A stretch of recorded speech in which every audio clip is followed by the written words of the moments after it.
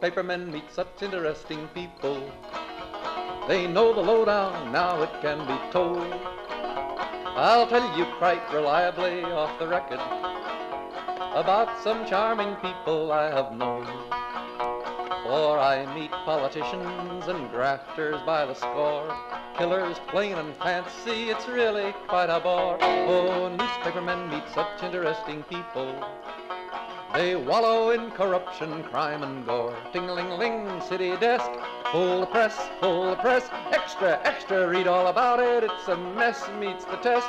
Oh, newspapermen meet such interesting people. It's wonderful to represent the press.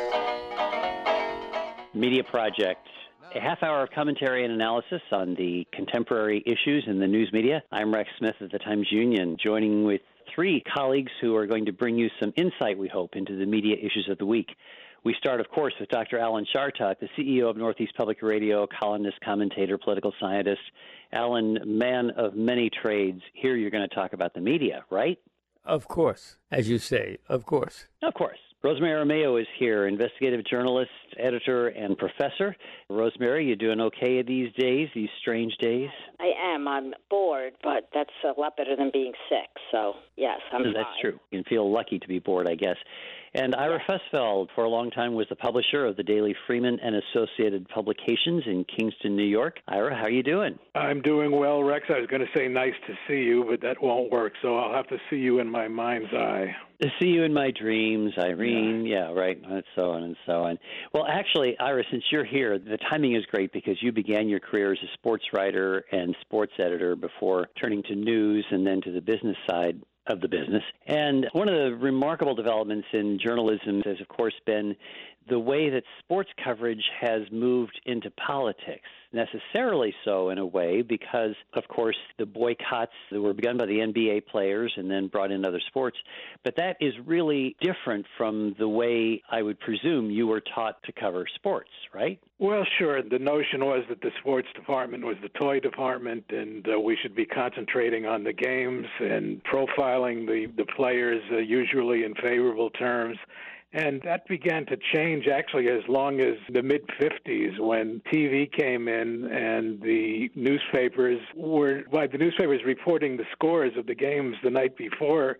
Most people already knew the results. So a group of sports writers evolved. They were known in New York City as the Chipmunks, and they used to sniff around the locker rooms and do player profiles, and some of what they found did not meet the picture that many people had of the athletes. So it has evolved. There have been places over the years that politics mixed with sports, but that said, it's largely been separated, and ESPN, which dubs itself as the sports leader, was very strict with its on-air personality about keeping sports separate from news and politics. And as you indicate, that certainly has blown up in their faces with the various movements going on and the athletes themselves becoming protesters who witness the several-day strikes that just occurred recently in a couple of the leagues. One of the elements of the change also has been that people have begun to see that sports is not just games, sports is really big business. I remember when I was a young reporter in the 80s working for a fine downstate newspaper and realizing that they had specifically an investigative reporter assigned to sports to do sports investigations, which has been necessary when you look at the way money's been thrown around or whether there's been management. Now, for example, one of the big stories in the sports world these days is the Washington NFL franchise, the team formerly known as the Redskins, with significant allegations of misogyny and mistreatment. Rosemary, in your investigative reporting experience, you were an investigations editor at a major newspaper. You're the head of the National Organization of Investigative Reporters and Editors. Sports investigation has been really where some great work has been done over the years, though, right? Absolutely huge. You know, the theory as it came out in Watergate was follow the money, and there is a ton of money in sports. And the politics are rife, you know, building stadiums and who supports them, and how much money absolutely comes to them. And then sports have also been at the crossroads of social justice issues, domestic abuse notably, and even animal abuse, right? We've had big scandals related to athletes. And for a long time, it's just as Ira said, the sports writers, many of them were outraged by the idea that they would be asked to cover news stories. Do you remember Tiger Woods? Reporters knew some or parts of that story and never covered it. They did not think it was their business to. His dealings with women and his private life were off of the golf courses and not a concern to them. Others saw it completely differently, that it was totally a story that needed to be covered. So I think we've made a big change in that. I am anxious to see what the shutdown in games will do to sports reportage overall. And to the fan base, I'm presuming. Alan, your thoughts on this over the years? I've heard you refer to sports as being such a distraction from the major issues that we need to be covering. To put it in Marxian terms, although I'm not a Marxist, the opiate of the proletariat. It's a way of diverting people. Look, let's face it, I'm not a tall man. I wasn't a tall kid. When I had to play baseball, they always put me in right field. And if I saw a ball coming out of the sky, I ducked. So I can only say I don't like sports for all kinds of personal as well as ideas about why sports take the place that they do in America. But hey, it is a business, and we know that. And some of the people who are running the business, some of the owners of some of these teams are despicable and do play a political part in our discourse. And so I'm not a big fan of sports or people who do it, but I know how many people are suckered into it. Well, we want to have heroes. This is not a new development. If you go back to Babe Ruth's era in the 20s and 30s, the reporters knew who Babe Ruth was off the field. They knew he was a womanizer. They knew he drank and ate too much, but they didn't report on it because they wanted the access to Babe Ruth, and they were all pals. The reporters and the players who rode on the long train rides across country were friendly with each other, and so there has just been an evolution, but the issues surrounding the players that we see today have been here forever. It's just that they are now being reported, or over the course of the last half century, they have been slowly but surely reported. Many people don't want it. They just want to watch the games, and it's a naive point of view. You have to realize that there's more to it than just the games. We had for years journalists trying to get close to John F. Kennedy, covered up his womanizing and his pains. FDR, same thing. Reporters knew he was crippled, and we rarely saw that reported or covered. And now we just have a different view of how public figures, and athletes are big public figures, how they ought to be covered, and their crimes and their problems are fodder for what we write. Yes, one of the major changes which Ira refers to is that the financial class of the athletes and the journalists has diverged. It was one thing when they were paid about the same, but as athletes became multimillionaires, even lower-level major leaguers are paid a huge amount of money more than the journalists. Their social status is different, and so they don't mingle. Also, reporters don't have the easy access that they used to have off the field to the athletes. Especially if the athletes go into their walled compounds in the Hamptons and so on. So it has become, in the same way that political coverage has become, much more head-to-head, less collegial, certainly, which in politics is a good thing in terms of the coverage. But in sports, it really is now much more of a contentious relationship if it's done well, if the coverage is as critical as it ought to be of these sports figures and the institutions they work for, then it's going to be kind of scratchy. And well, generally speaking, the athletes don't need the reporters anymore. As you point out, the finances are such that, whereas in the old days, when athletes weren't making a lot of money, they curried the favor of sports writers who would then paint nice portraits of them and perhaps help them get off-the-field endorsements, etc. And now they don't need it. They're all paid millions of dollars, and the sports writers are just fleas that they want to brush away. Now, here's where it's like politics, and this is interesting. The major league teams now all have their own websites, and the leagues all do, hiring a lot of people who are trained as journalists to, quote, report on what's going on, and it becomes, of course, propaganda. It becomes just a way to avoid the harder issues or let's say, the negative stories that would otherwise show up. It becomes just the good stuff on their websites. Same criticism has been made about political coverage, especially of political conventions, which we've just seen. So, Alan, I want you to weigh in on this as our resident political scientist. Yeah. Political convention coverage has always been rather adoring. Was it any better this year? Have we graduated at all? I don't think so. I think that both conventions turned out to be a whole lot of nothing. Fewer people were watching in both cases, and I think that the question was whether or not it showed how disparate we were in terms of our politics. You know, the Democrats watched the Democratic convention, the Republicans watched the Republican convention, and, you know, not a lot of news came out of the whole thing. Rosemary, what do you think? Yeah, I think I've long said political conventions are themselves outmoded. We don't need them anymore. Primaries decide who the candidates are. They were long propaganda, I think is what the Washington Post called both of them correctly. They were like infomercials. I don't think they changed minds.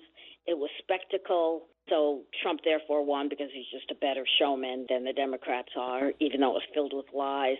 It's hard for people to discern what's real and not, what's important and not.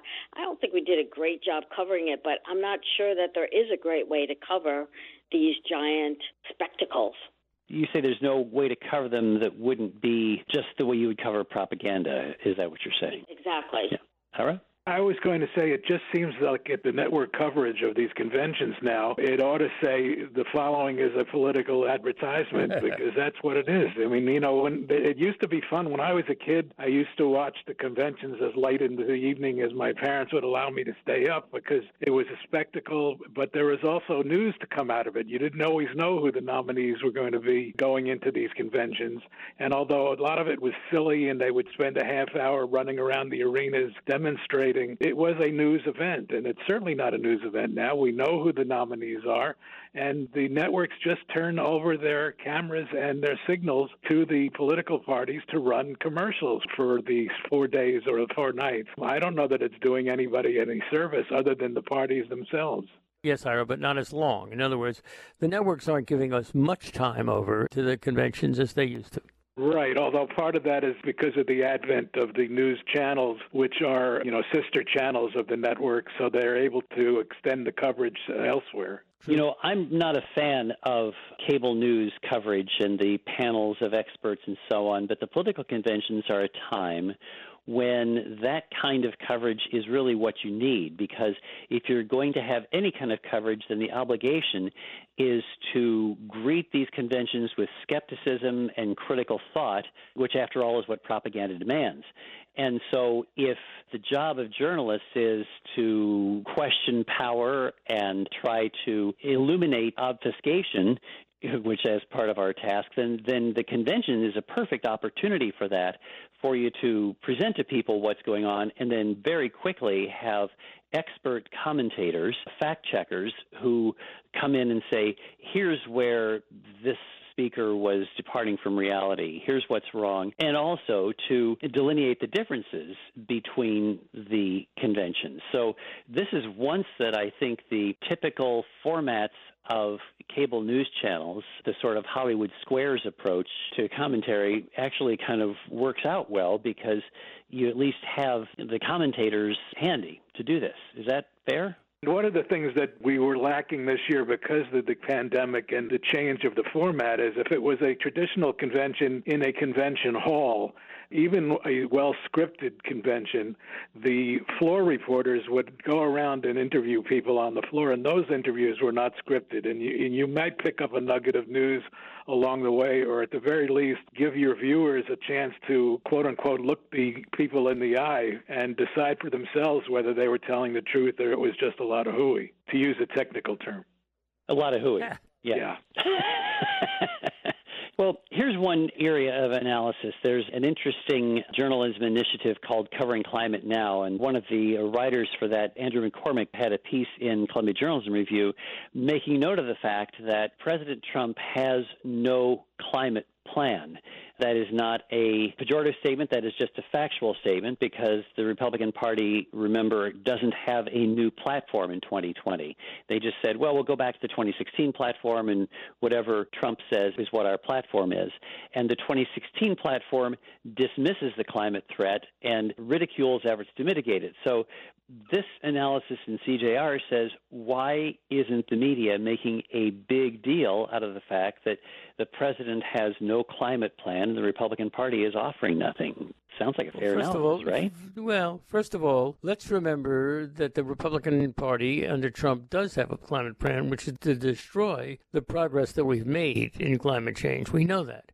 So it's really not right that they don't have a plan. They do. Their plan is to destroy what we had and where we were going, which is despicable, but is true.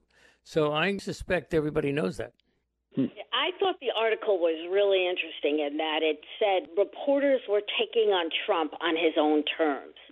And he sees this as deregulation, what Alan calls pulling us back from where we were. He has framed, and we have accepted it as deregulation. We've reported on how the stock market has been happily affected by that. He's right. And journalists historically have never been good, really, at leading a movement, at getting ahead of people, except maybe the abolitionists, that specialized press during the Civil War. When were they ever ahead? You know, Southern newspapers didn't lead in civil rights, and I can't think of a time when they were at the head of suffrage. Nope. Prohibition. No. It's always been people who led and the media who followed. And he's right about this. If climate change is the number one issue affecting the entire globe, why aren't we writing more about it? Isn't this another one of those subjects that the media writ large is reporting about, but it's just lost in the shinier objects that are out there? The pandemic being number one, and the race relations being number two, and all the offshoots of both of those stories.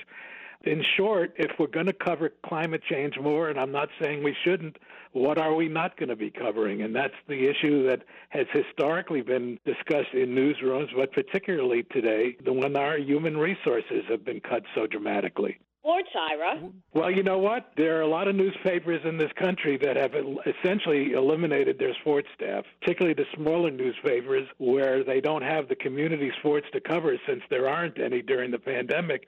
They've essentially laid off entire sports departments. My former newspaper has just one sports reporter, and he's been used on the front page as well, so they're just stretched too thin. Don't you think that part of the problem with trying to cover climate change also is that it requires scientific understanding to do it well, and it requires kind of a rigorous commitment to, in effect, be a grouch about so much that's going on? A journalist needs to look at decisions such as, well, if you're interviewing somebody about the hurricane hitting the United States, why wouldn't you be talking about these storms being more powerful because of climate change?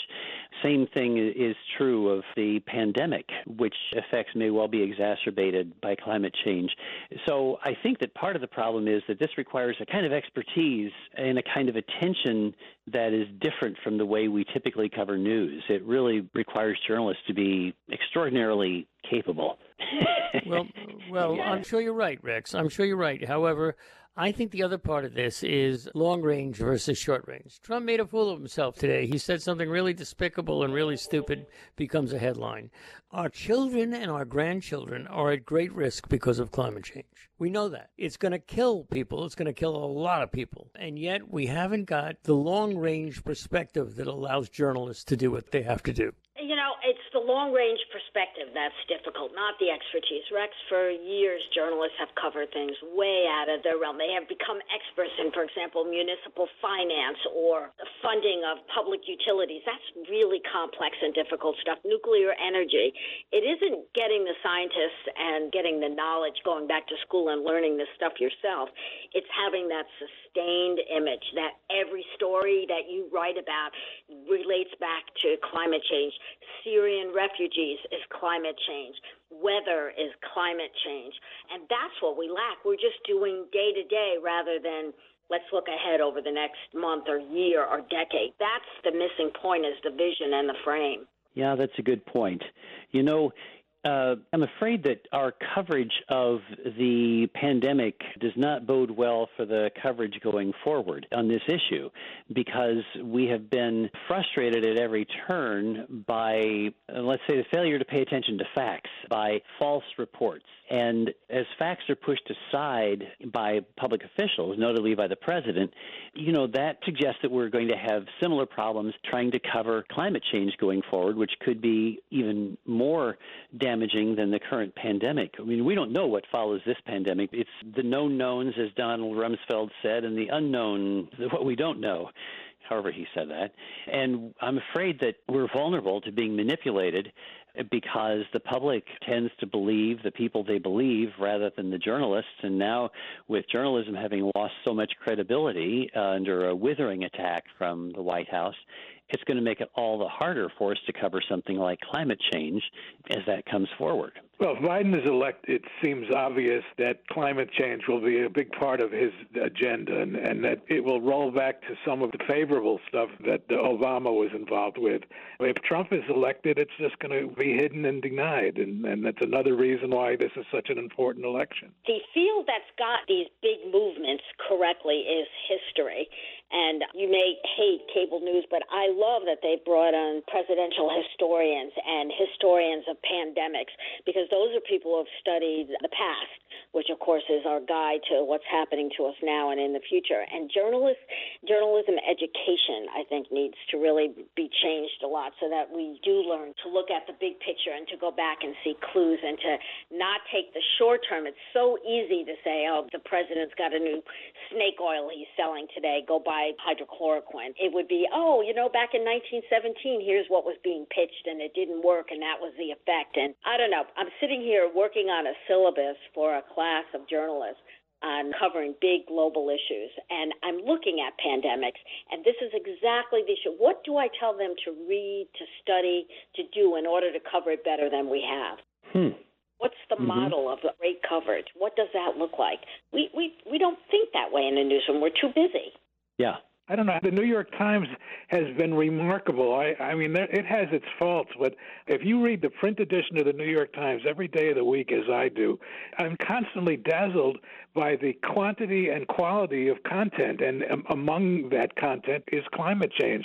But the New York Times is unique. There are only a couple of newspapers that have the resources to do what they do, and you're going to find that most media of all kinds, broadcast, print, TV, are not going to have those resources and are not going to be able to give a subject like this the attention it deserves. That said, it does give it some attention, just not the attention it deserves.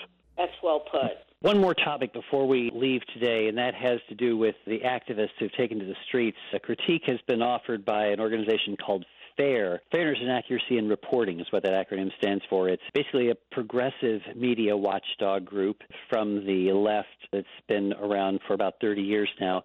FAIR has issued an analysis saying that the activists' voices have been missing from the columns in the major media and on the Sunday morning shows and on the networks, that is.